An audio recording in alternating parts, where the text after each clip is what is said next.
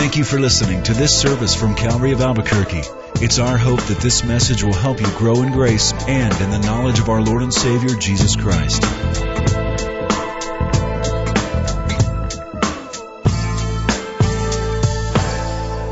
John chapter 14. I'll say right off the bat that my aim this morning is to make you dissatisfied. And I want to explain that statement. Whatever level that you have right now with the Lord, it's my prayer that you'll never say, that's enough. I don't need any more. I don't need to get any more spiritual, any holier than I am. What I have is sufficient. I pray that you'll crave more, the more that we learn about Him. Lloyd John Ogilvie, who was one time the chaplain for the United States Senate, wrote, "Sadly, many Christians settle for 2/3 of God. God the Father is way up there somewhere, aloof and apart from their daily lives. Christ is out there somewhere between them and the Father. The Holy Spirit is some kind of vague force or impersonal power that they hear about but do not know intimately." So I pray that you'll have a sanctified discontentment, a holy kind of discontentment, what A.W. Tozer called the pursuit of God. I don't know if you've ever read that little book, The Pursuit of God. It was a classic that changed my life, and I took a copy off the shelf this week and was thumbing through it. And the first couple paragraphs, as Tozer describes these kind of people that have that pursuit of God, he said, these are lives that are marked by a growing hunger after God Himself. They will not be satisfied till they have drunk deep at the fountain of living waters. And so here we are. We've tasted. We have drunk. But we're here to say, it's good. It's wonderful. But I want more. I want to go further. I want to go deeper. Even Paul the Apostle had that very same desire. After 30 years of walking with Christ, Paul said, "Not that I have already attained or am already perfected, but I press on. I press toward the goal for the prize of the upward call of God in Christ Jesus." Going forward. Healthy, holy dissatisfaction. Thomas Edison once said, "Show me a thoroughly satisfied man and I'll show you a failure." So isn't it true that the more we learn about God and His majesty and His attributes and His grandeur, and we taste that relationship, we say, well, I want to know Him more. I want to learn more and experience more. And then we come to the teaching of the Trinity. And if the omnipotence of God and omniscience of God and omnipresence of God isn't enough to drown us out in our own intellect, now we come to the Trinity and we stop short, right? It's like the unscalable mountain. It's the unattainable truth. How can three be one? Now, when I was a boy going to church, I didn't hear Father, Son, and Holy Spirit. I heard Father, Son, and Holy Ghost. So the impression that made on this little mind wasn't a good one. Okay, I would always watch Casper the Friendly Ghost every Saturday. So when I'm hearing Father, Son, and Holy Ghost, it's like the little girl who was with her family. They were from India, and they came to visit friends in California on the West Coast. And the host family brought the little 11-year-old girl to church one Sunday. And after church, they said, "Well, how'd you like it?" And she said, "How come the West Coast is not included?" They said, "Pardon me?" She said, "You know, in the name of the Father and the Son and the whole East Coast." It didn't get much better than that for me when I was growing up. Now, last week we mentioned that some folks, to try to get their minds around the doctrine of the three-in-one, the Triune God, will take illustrations like the egg with the yolk and the white and the shell as a symbol of the Trinity, or water existing in three different states, though still being water, whether it's in liquid form or ice, solid form, or in vapor. It's still water, H2O. And all of those are fine, but they certainly don't do justice to it and sort of diminish the majesty of God. Now, the ancient peoples used to have a diagram that I want to show you that I found this week for the Trinity. And they would teach their people, their children, their congregation using this. Notice you have 3 circles in a triangle. Father on top, Holy Spirit on the bottom left, and the Son on the bottom right. And notice the lines and arrows on the outer part saying the Father is not the Son is not the Holy Spirit is not the Father. That these are separate beings, but notice they all point to the center circle. The Father is God, the Son is God, the Holy Spirit is God. I think that was helpful. Not that they completely grasped it either, but I think it's helpful. Now this morning, more than explaining the Trinity to you or trying to get you to understand it, it's my hope that you will enjoy Him. I want you to enjoy the Father and the Son and the Holy Spirit. Dare I even say, explore the relationship with the Father and with the Son and with the Holy Spirit. It's not to me important that you understand how the Trinity works as much as what they, the one God, mean in our daily lives.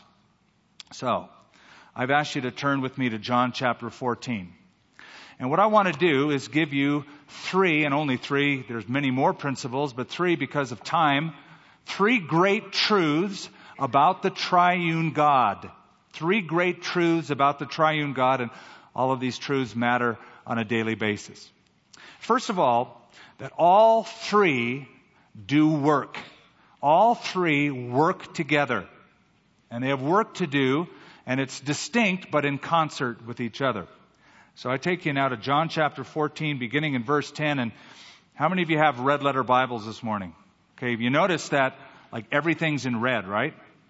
In chapter 14, 15, 16, 17, that means Jesus is doing all or most all of the talking. This is the longest recorded sermon Jesus ever preached in the New Testament.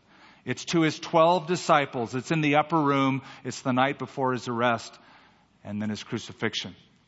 So look with me in John 14, beginning in verse 10, Jesus speaking. Do you not believe that I am in the Father and the Father in me?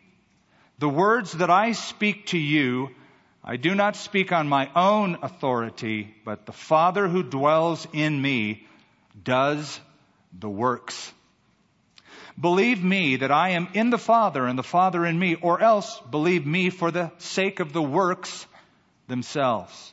Most assuredly I say to you, he who believes in me, the works that I do, he will do also. And greater works than these he will do, because I go to my Father.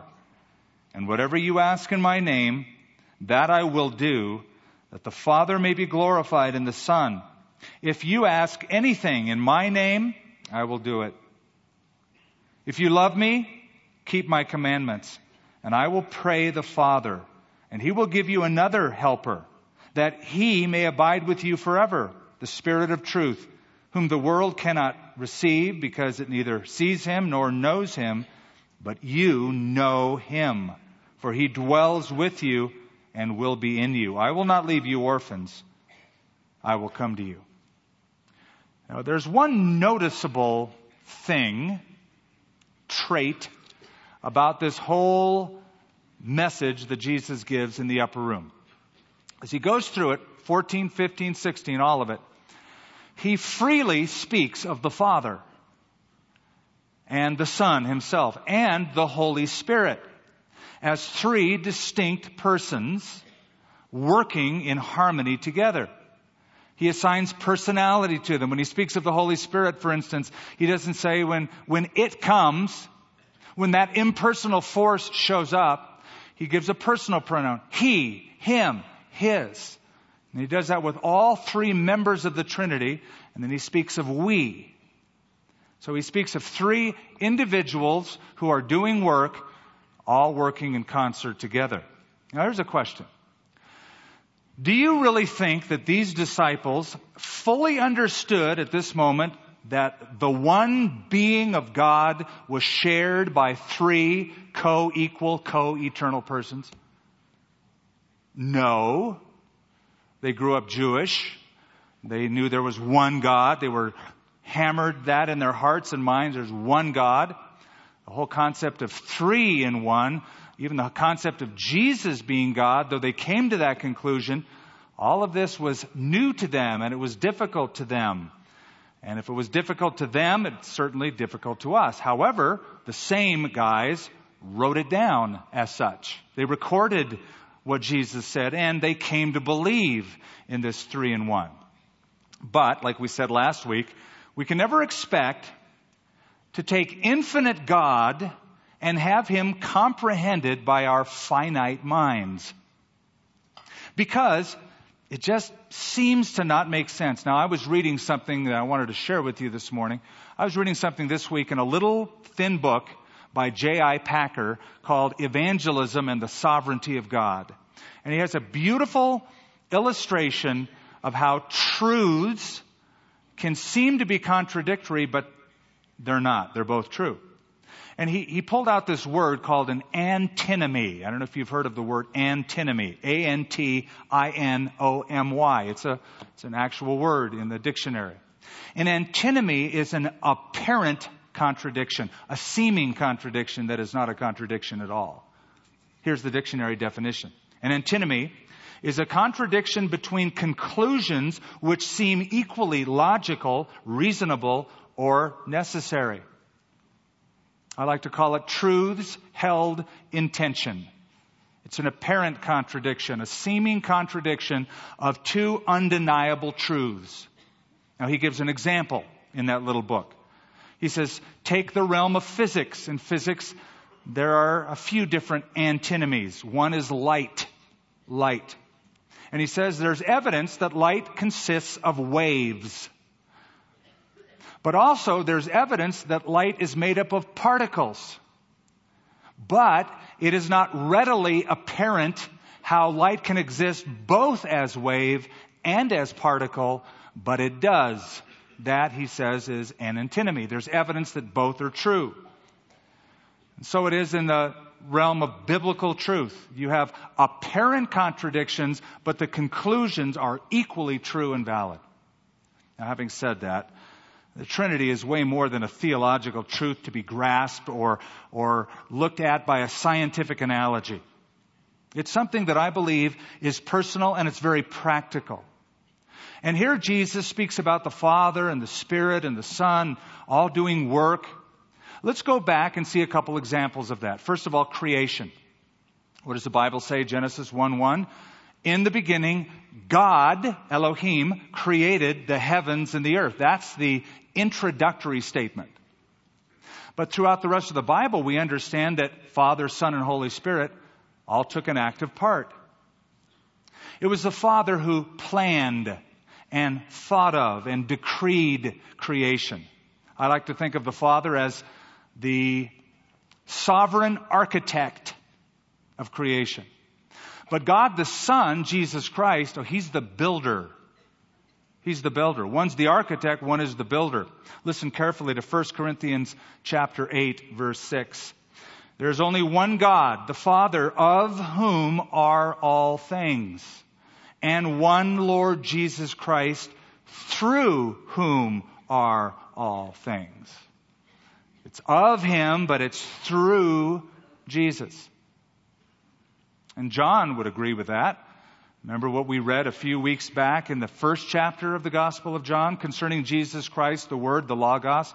All things were made through Him, and without Him nothing was made that has been made. Paul affirms that, Colossians chapter 1, verse 16. All things were created by Jesus Christ and for Him. So the Father is the architect, the Son is the builder. I look at the Holy Spirit as the project manager. He's the one that ensured the security of it all as it was being carried out. Because the second verse of the first chapter of the Bible, Genesis 1:2, says, and the Spirit of God was hovering over the waters. Brooding is the word. It's a term used in Deuteronomy of a mother eagle brooding over and ensuring the safety over her young in the nest. That's creation. They all work together. Fast forward now to the incarnation, Bethlehem, when Jesus came into the world. Now we know that God is spirit, right? God is spirit. Jesus even declared God is spirit, which means God has no physical outward form. But the Word became flesh. So in Christ, sent by the Father, God stepped into our world and hung out here for 33 years. That's the incarnation. John chapter 1, verse 18. No one has ever seen God, but God, the one and only, who is at the Father's side, has made him known. So, the Father sent, the Son went, and you might say the Holy Spirit lent His power and His presence to that whole event. That's what the angel told Joseph when he was freaked out that his fiancée Mary was pregnant. And the angel came and said, fear not, for that which is conceived in her is of the Holy Spirit. And then you remember the baptism of Jesus at the Jordan. What happened? The heavens opened and the Holy Spirit descended like a dove. And a voice came from heaven, this is my beloved Son, in whom I am well pleased. All three active in the incarnation. Now fast forward to another event in your life, your salvation, or my salvation. You know, salvation is a whole lot more than just I accepted Jesus Christ as my Lord and my Savior. I remember the day or the night when I did this. It's way more than you. It happened way before you and I were even around. In fact, the Bible says God the Father chose you before the foundation of the world. Chose you. So the Father chose you. The Son, Jesus Christ, came to the earth and redeemed you. And it was the Holy Spirit who drew you to Christ. And once you come to Jesus Christ, sanctifies you. Let's put it in a fishing analogy. Not that I know anything about fishing. I'm really not a good fisherman. My dad was, though. But let's use it in biblical terms. Fishers of men. God the Father sent Jesus Christ, His Son, fishing. The Holy Spirit baited the hook, lured you to Christ. Jesus caught you, and once He caught you, it's the Holy Spirit who cleaned you. And every fish Jesus catches, He cleans through His Holy Spirit. That's sanctification. 1 Peter chapter 1, verse 2. God the Father knew you and chose you long ago, and His Spirit has made you holy. As a result, you've obeyed Him, and you have been cleansed by the blood of Jesus Christ. In fact, you couldn't have come to Jesus Christ and accepted Christ unless it was the Holy Spirit who grabbed a hold of you, was with you, made you feel empty, made you feel like you needed Christ. And He says that in John chapter 16, verses 7 through 11. He speaks here about the Holy Spirit. He says, when the Holy Spirit has come, He will convict the world of sin and of righteousness and of judgment. Of sin because they believe not on me. That's His job. The Holy Spirit points you to Jesus. You receive Him as Savior. Jesus points you to God as your Father in heaven. Let's take a fourth example, and that is revelation. Revelation. Scriptural truth. Where does it come from? All three are involved in this work. Now here's the introductory statement. 2 Timothy 3:16. All Scripture is given by inspiration of God. Or a better translation, all Scripture is God-breathed. It's one Greek word, theanoustos. God-breathed. But we understand that God is the source. God the Father is the source of revelation. God the Son, Jesus, is the subject of revelation. From Genesis all the way through all 66 books, They're always pointing to Jesus Christ. In fact, you remember that great conversation that our Lord had with the religious leaders of his day, and they said, well, Moses this and Moses that, and we believe Moses and we trust Moses. And Jesus said, hey, if you believed Moses, you would have believed me because Moses wrote about me. He's the subject of it. Jesus said that after his resurrection. Remember the day he was walking with those two disciples on the road to Emmaus? And it says, beginning at Moses and all the prophets, he expounded to them in all the scriptures the things concerning himself. That's Luke chapter 24. He is the subject. So the Father is the source. God the Son, Jesus Christ, is the subject of revelation. What's the Holy Spirit? He's the supervisor. He's the supervisor. It's not like Isaiah took out a pen one day and thought, what are some cool thoughts I could write about God? Oh, here's one. Nor was it God saying, Isaiah. Oh, you couldn't hear me there. Isaiah, this is God. Write this exactly. And he took dictation. Not at all. But the Holy Spirit enabled these men, through their own personalities and styles of writing, to write down exactly what God wanted to have written. I get that from 2 Peter chapter 1.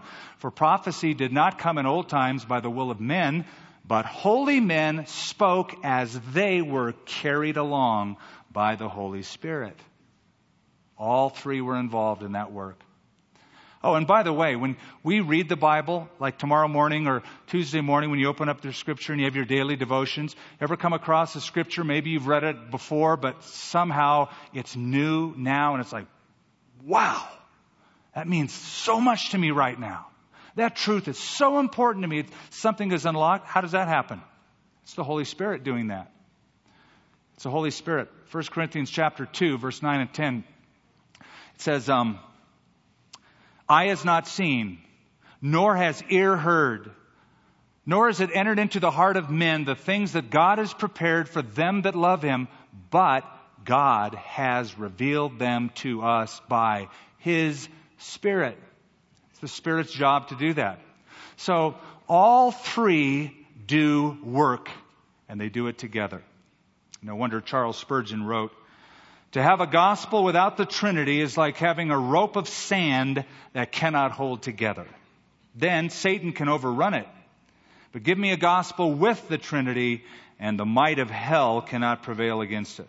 No man can any more overthrow that than a bubble could split a rock or a feather break in halves a mountain. So that's the first truth that we notice here, is that all three do work together. And Jesus freely speaks of how these three are involved. The second truth I want you to look at is in chapter 16, beginning in verse 23. Now Jesus is speaking about how we communicate to God. And so I'm calling this, all three deserve worship. Verse 23, chapter 16. And in that day you will ask me nothing.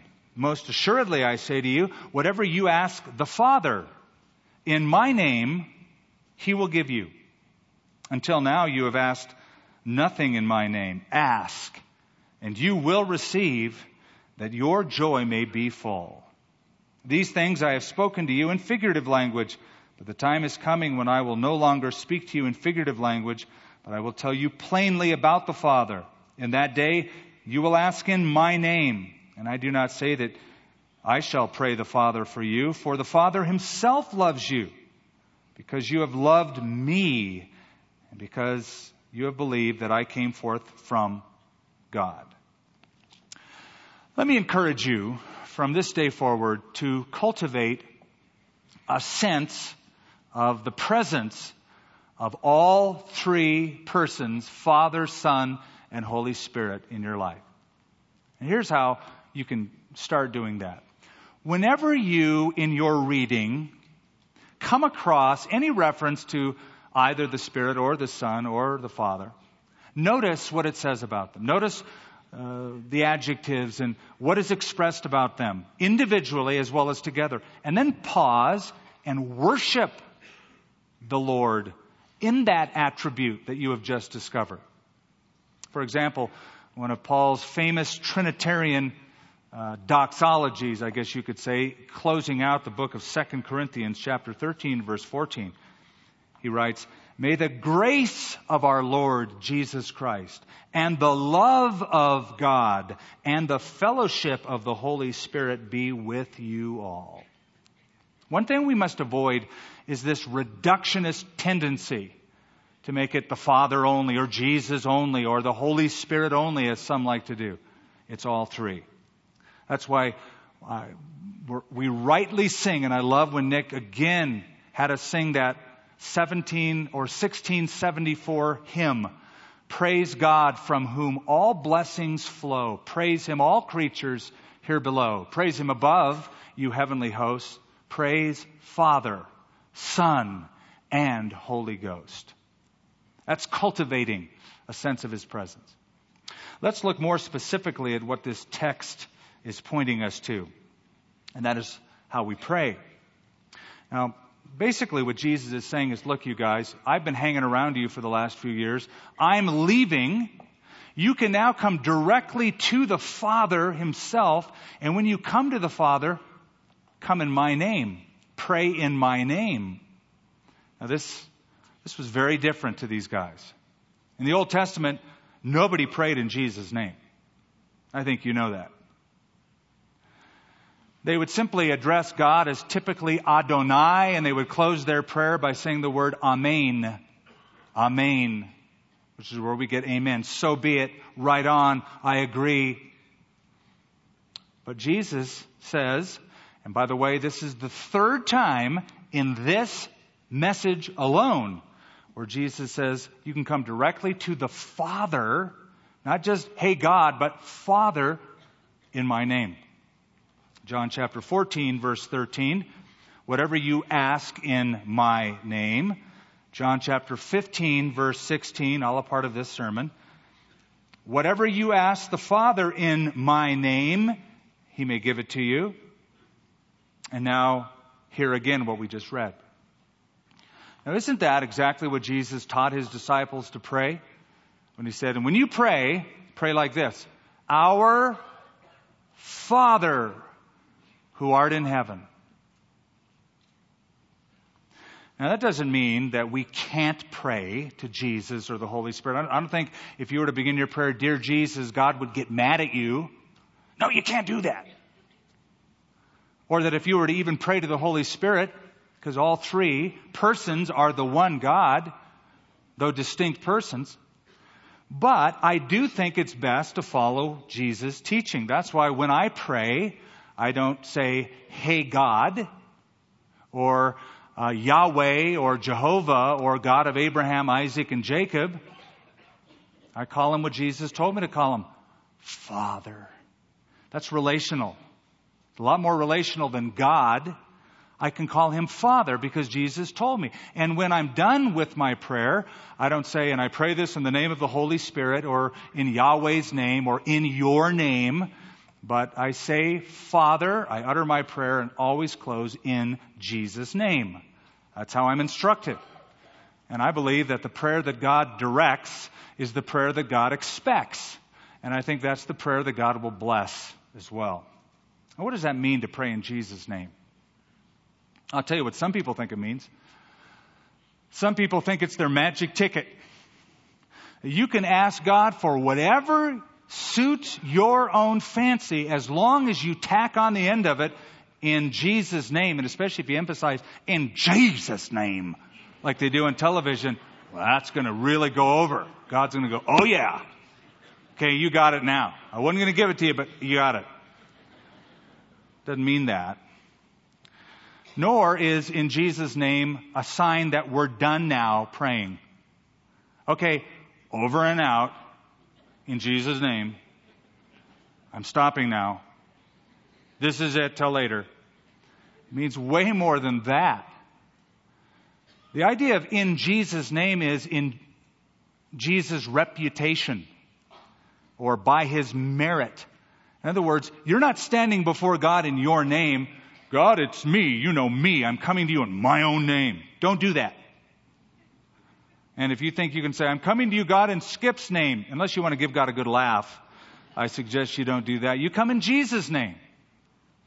Because you can only have access to God as your Father because of what Jesus Christ did on the cross, His merit, His reputation.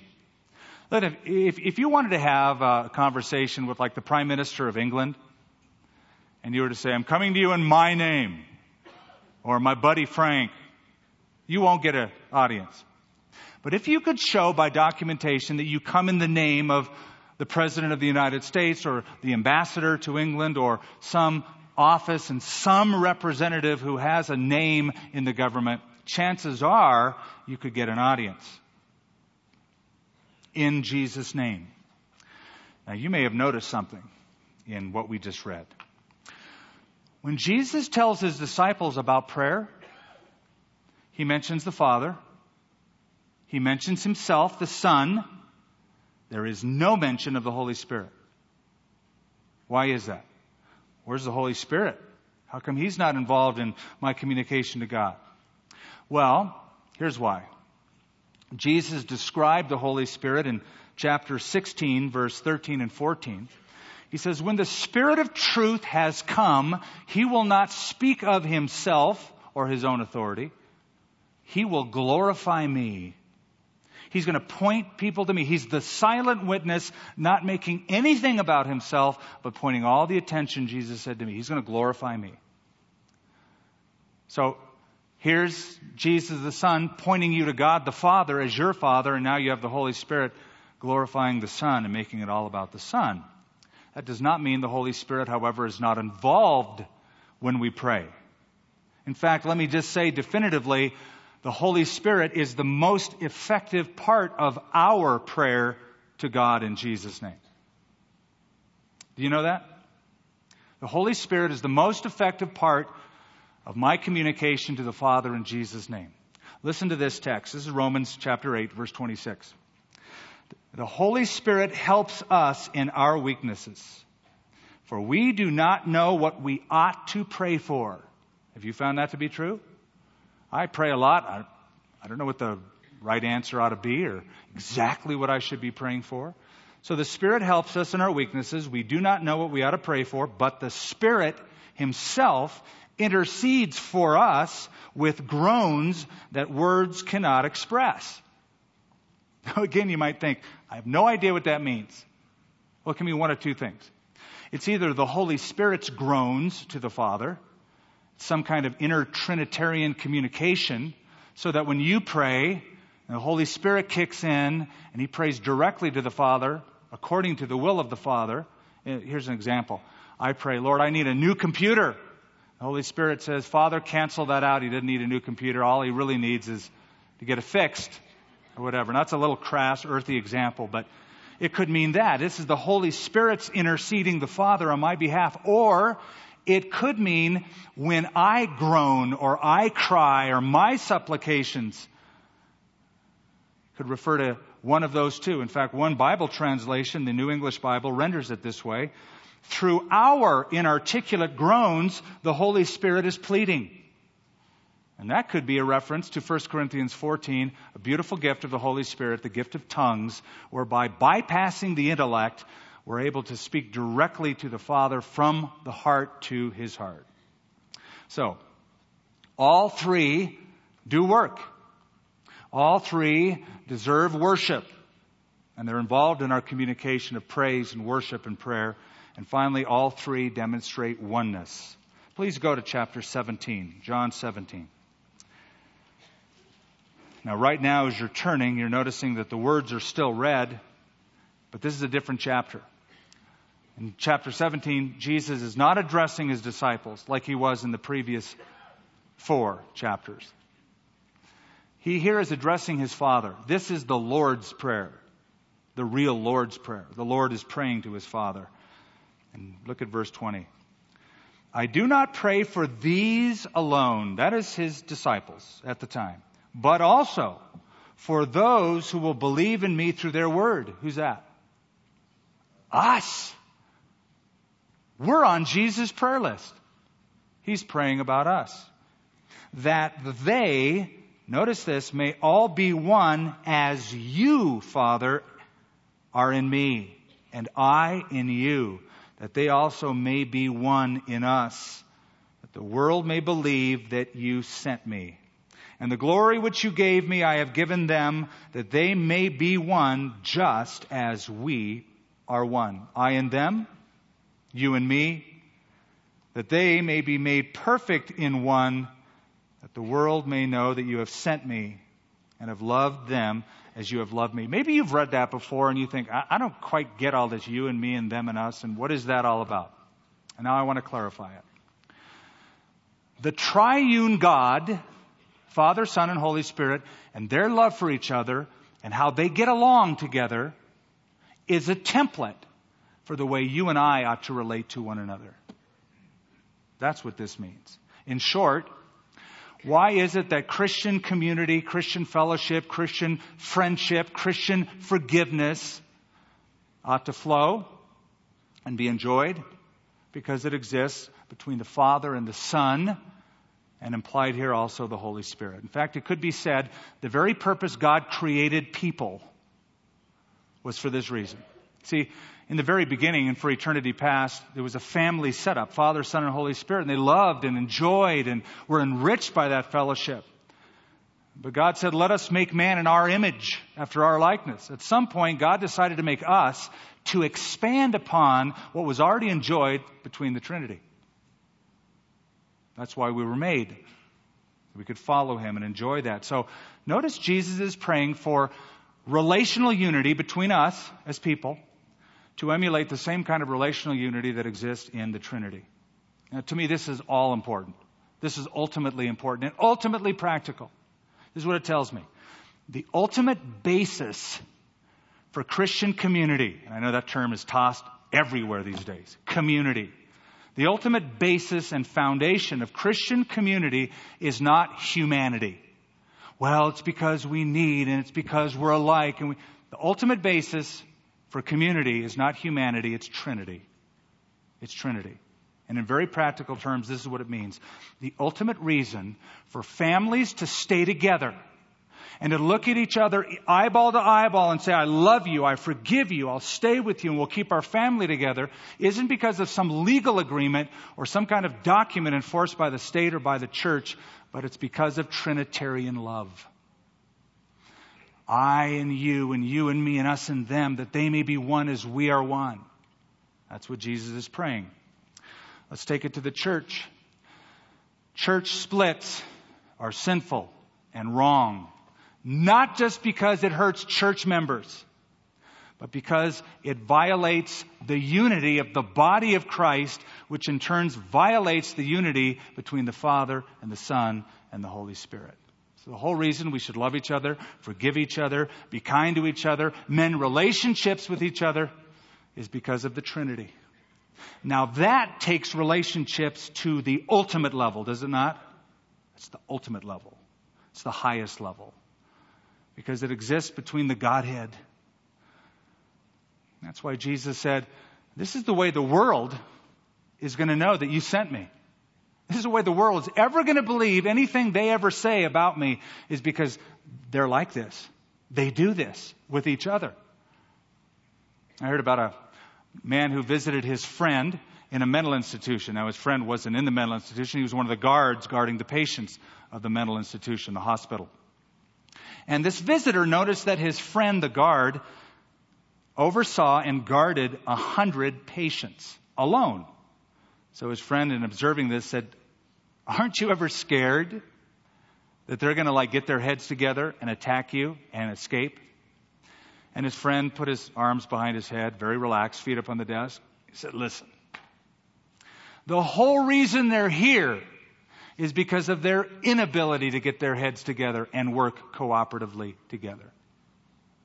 It's very, very suggestive, what I'm saying. You see, to try to represent God, the Father, Jesus Christ, to the world without unity is insanity. They'll see right through it. The world sees Christians fighting each other, telling them about Jesus. They're going to tune us off like look, I can get this on a soap opera. I don't need to come to church. This is ultimate in relationship. They enjoy unity, thus we should as well. Well, let me close by saying this. One thing we must all guard against is resisting the work of the Triune God in our lives. Could it be that right now, this morning, some are being convicted by the Holy Spirit to have a relationship with Christ and make Him Lord and Savior? Could it be that God the Father sent God the Son to die on the cross to pay for your sins, and God the Holy Spirit has been telling you for a long time, I want you. I've chosen you. You need me. Come to my Son. Pray for forgiveness. And you've been resisting that.